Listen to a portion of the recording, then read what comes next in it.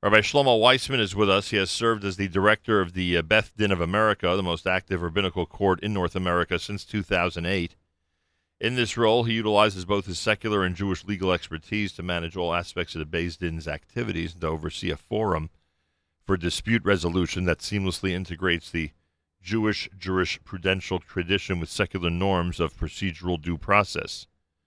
He also serves as mediator and arbitrator at the Beis Din and has mediated and arbitrated over 100 cases since joining the organization. You might have heard that there's a new Beth Din of America study that shows that the majority of modern Orthodox rabbis in the United States have couples sign a halachic prenuptial agreement before the wedding. Rabbi Shlomo Weissman, director of the Beis Din of America, welcome back to JM in the AM. Thanks very much. Good to be back.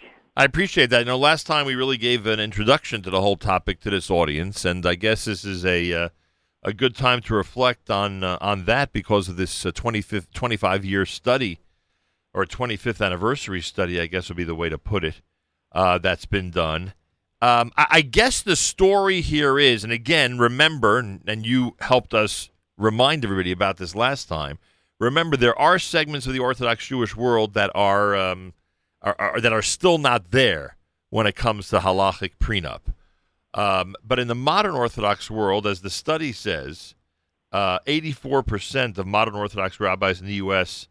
have couples that they marry sign a prenup in advance of the wedding. I am guessing that if you go back 20 to 25 years, that number was much lower. So just like we are trying, and by we I mean you, we are trying to encourage certain segments of the Jewish world to revisit or visit for the first time this area of halachic prenup. I assume 25 years ago that's what was going on in the modern community. Am I right? That is absolutely true. I mean, 20 years ago, the prenup was only, let's say, 5 years old, right? So this was a brand new thing.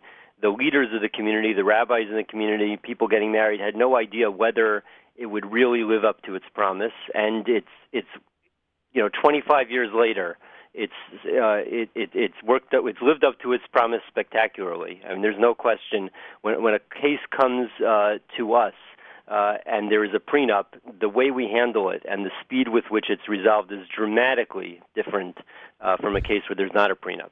Does the text of the document change on a regular basis, or it never changes?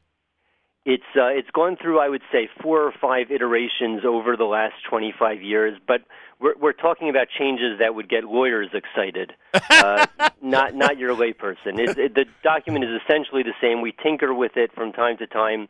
Actually, we have an excellent committee of lawyers and rabbanim who constantly look and see whether changes should be made. The prestigious international law firm Davis Polk did a review of the document about 5 years ago. We made some changes at their recommendation. But like I said, these are changes at the contours of the agreement and the legalese rather than the thrust of the agreement, which has basically stayed the same. I'm taking it for granted that most people understand the purpose of the prenup. I shouldn't do that.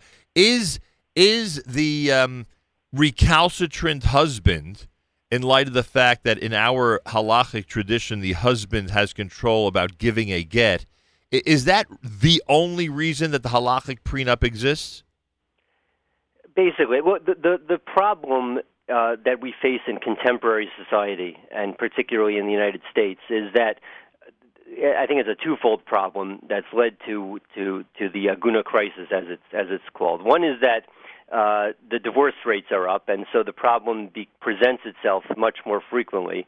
The other problem is that there's the lack of centralized rabbinic control. Every rabbi operates on his own. There's no single rabbinic body that controls or that is in charge of the community and that oversees the community, ensures that people do the right thing. So if you think back in the shtetl in Europe, you would have the rabbi of the community, and people would by and large do what he said because there wasn't much choice. You couldn't just pick up and leave. There was lack of mobility, etc. In the United States, that's clearly not the case. And so what the prenup is so successful in doing is to reestablish the Beit Din, the rabbinical court, as a forum that has authority and that can ensure that the get is timely delivered in the event of divorce.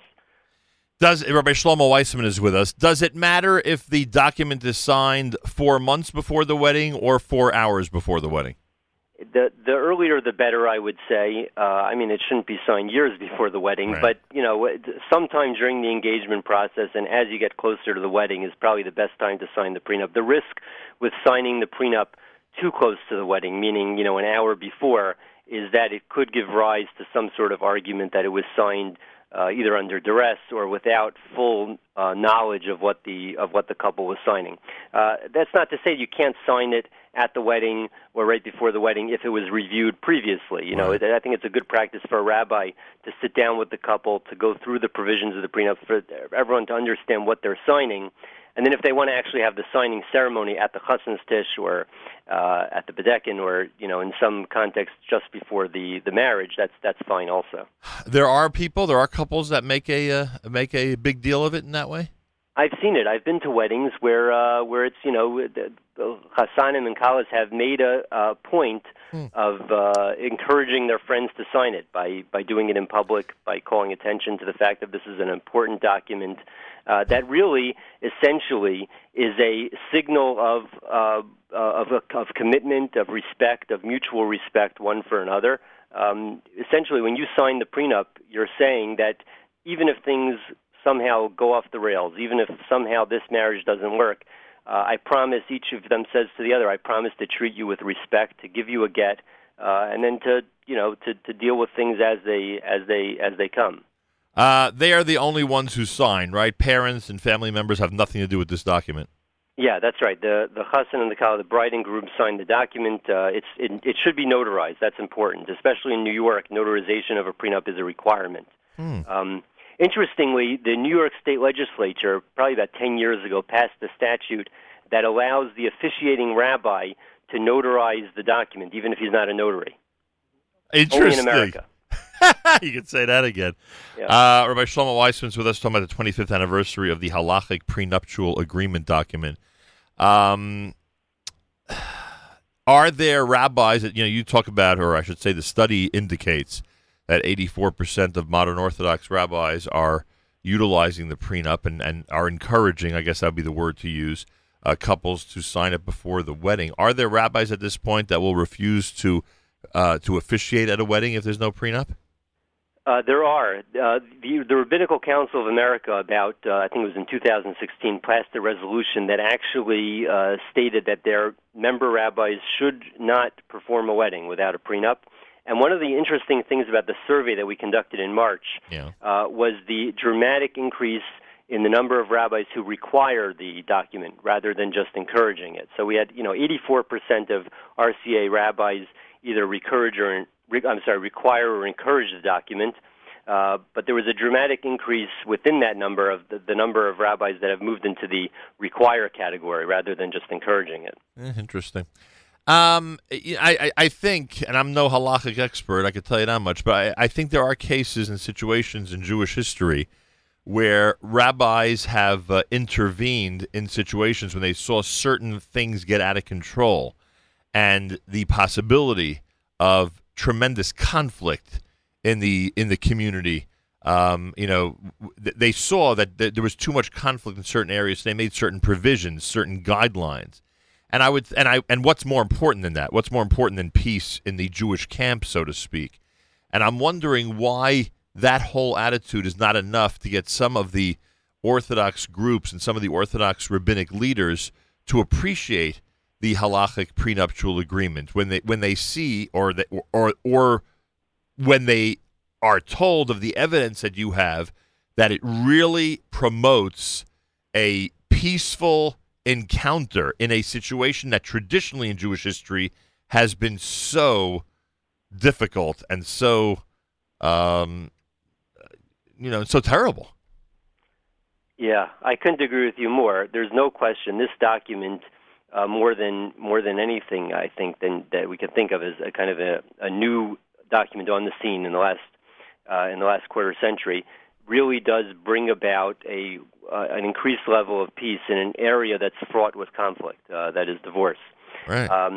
As to why it's not more accepted across the board by every segment of the community, It's tough to say. I think part of it is just a learning process. I think as we become more mature as a community, as more Rabbanim and more Baal Batim understand the effectiveness of this document, how it really does work, how it really does make the Aguna problem go away effectively. I think you'll find more and more people accepting it. There is a cultural reticence especially among certain segments of the community, to adopt new practices, and especially in an area like marriage and divorce, which is so halachically centered. Right. There's a kind of a conservatism that our community rightfully employs, but ultimately, this is a document that's been approved, that has the haskamas of a wide variety of gedolim, of poskim, of rabbanim who are experts in this area.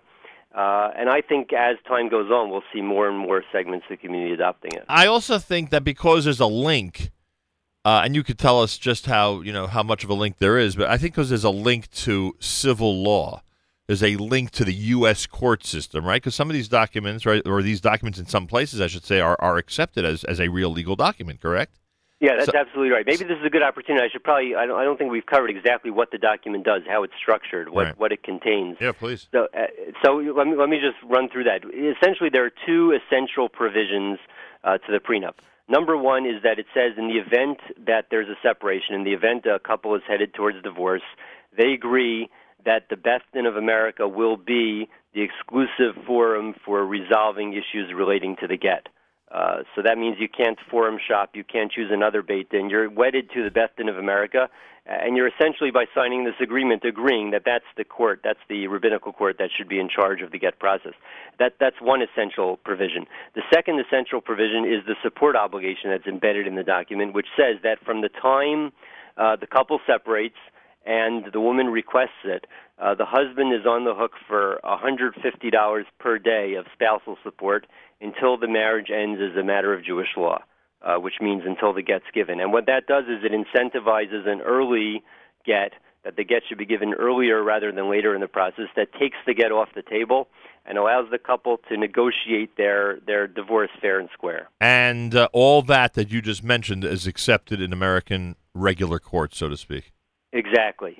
Because if you America is empowered as an arbitration forum, we issue our decisions under this document as an arbitration award that's enforceable in court without question. There's even a case where the document was challenged in 2012 in Connecticut, the case of Light v. Light, and a Connecticut court upheld the agreement.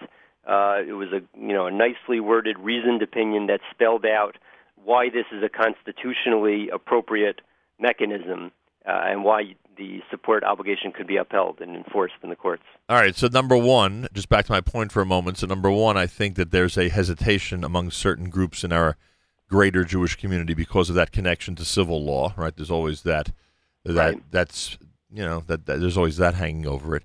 And I think that there's a reality that certain segments of our community do not want to face.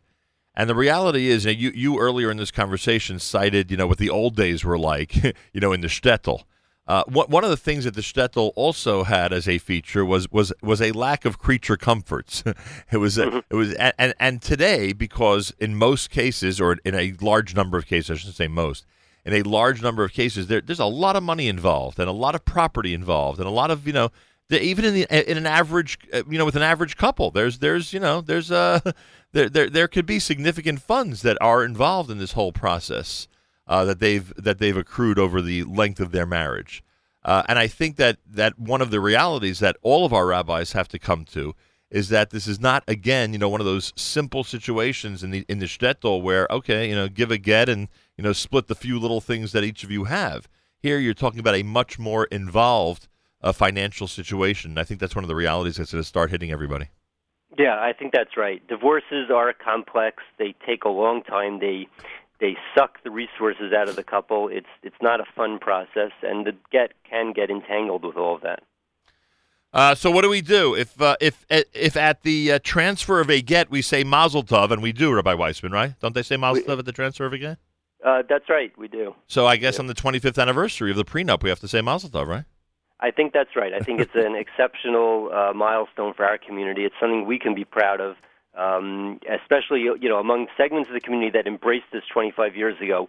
We've essentially wiped out the problem. As funny as it sounds to say that, the number of couples that come through our doors that come from kind of RCA, YU, OU communities where they really face a long-term Igun problem or long-term Aguna problem are far and few between because this document was embraced, because it's now been essentially signed across the board. Hey, if a couple's getting married this week and we just turned them on to the prenup idea, can they download it somewhere immediately? Yes, there's a dedicated website, theprenup.org. Theprenup.org. And they literally print it out, sign it, make sure it's notarized, and they're all set. That's right. I'll tell you, interestingly, we actually now, a few months ago, we rolled out a feature on the website. You could actually notarize online now. Wow. There's such a thing as online notarization. You could sign a prenup in your pajamas. It's all. You could do that at the website. You can't make it much easier than that, huh, Rabbi? That's right. We're trying. All right. What does the next 25 years bring? Aside from the little tweaks that are going to go on with the prenup and trying to get every rabbi in the greater Jewish community into this idea, anything else that's going to be revolutionary in this area over the next few years? I think that the more, like I said, the more segments of the community that we could have adopt this as a standard form, a standard conventional rite of Jewish marriage, the better off we'll be. We can obliterate the problem going forward if we embrace this document. Well, I just thought of something else, which frankly I debate with myself. I should even bring it up on the air, but I'll say it anyway. You're familiar with the fact that there are segments in our community that, for whatever reason, recognize halachic marriage while not recognizing civil marriage. Meaning you might have a couple in our community, for whatever reason, who are married halachically but are not married according to U.S. law. You understand what I'm saying, right? Yes. If someone is in that type of situation, I would assume that for sure they would never think of a halachic prenup because, as we just discussed, that would acknowledge the fact that, in fact, civilly that couple is married, right? No, I wouldn't say that. I think the prenup would be effective even in such a situation. Ultimately, the prenup's enforceability comes through the arbitration statutes. So even if there's no civil divorce going on, or a civil marriage, you could enforce this document. Meaning you could enforce the judgment of the Beth Din of America in a situation where we needed to enforce the support obligation. You could enforce that in court by filing a motion under the arbitration statutes, even separate from a civil divorce. Phenomenal. Thank you so much. And as we said, Mazel Tov on the 25th anniversary. What's the website again? Just tell us the website one more time. Theprenup.org. Thank you, Rabbi Weissman. Okay, thank you very much.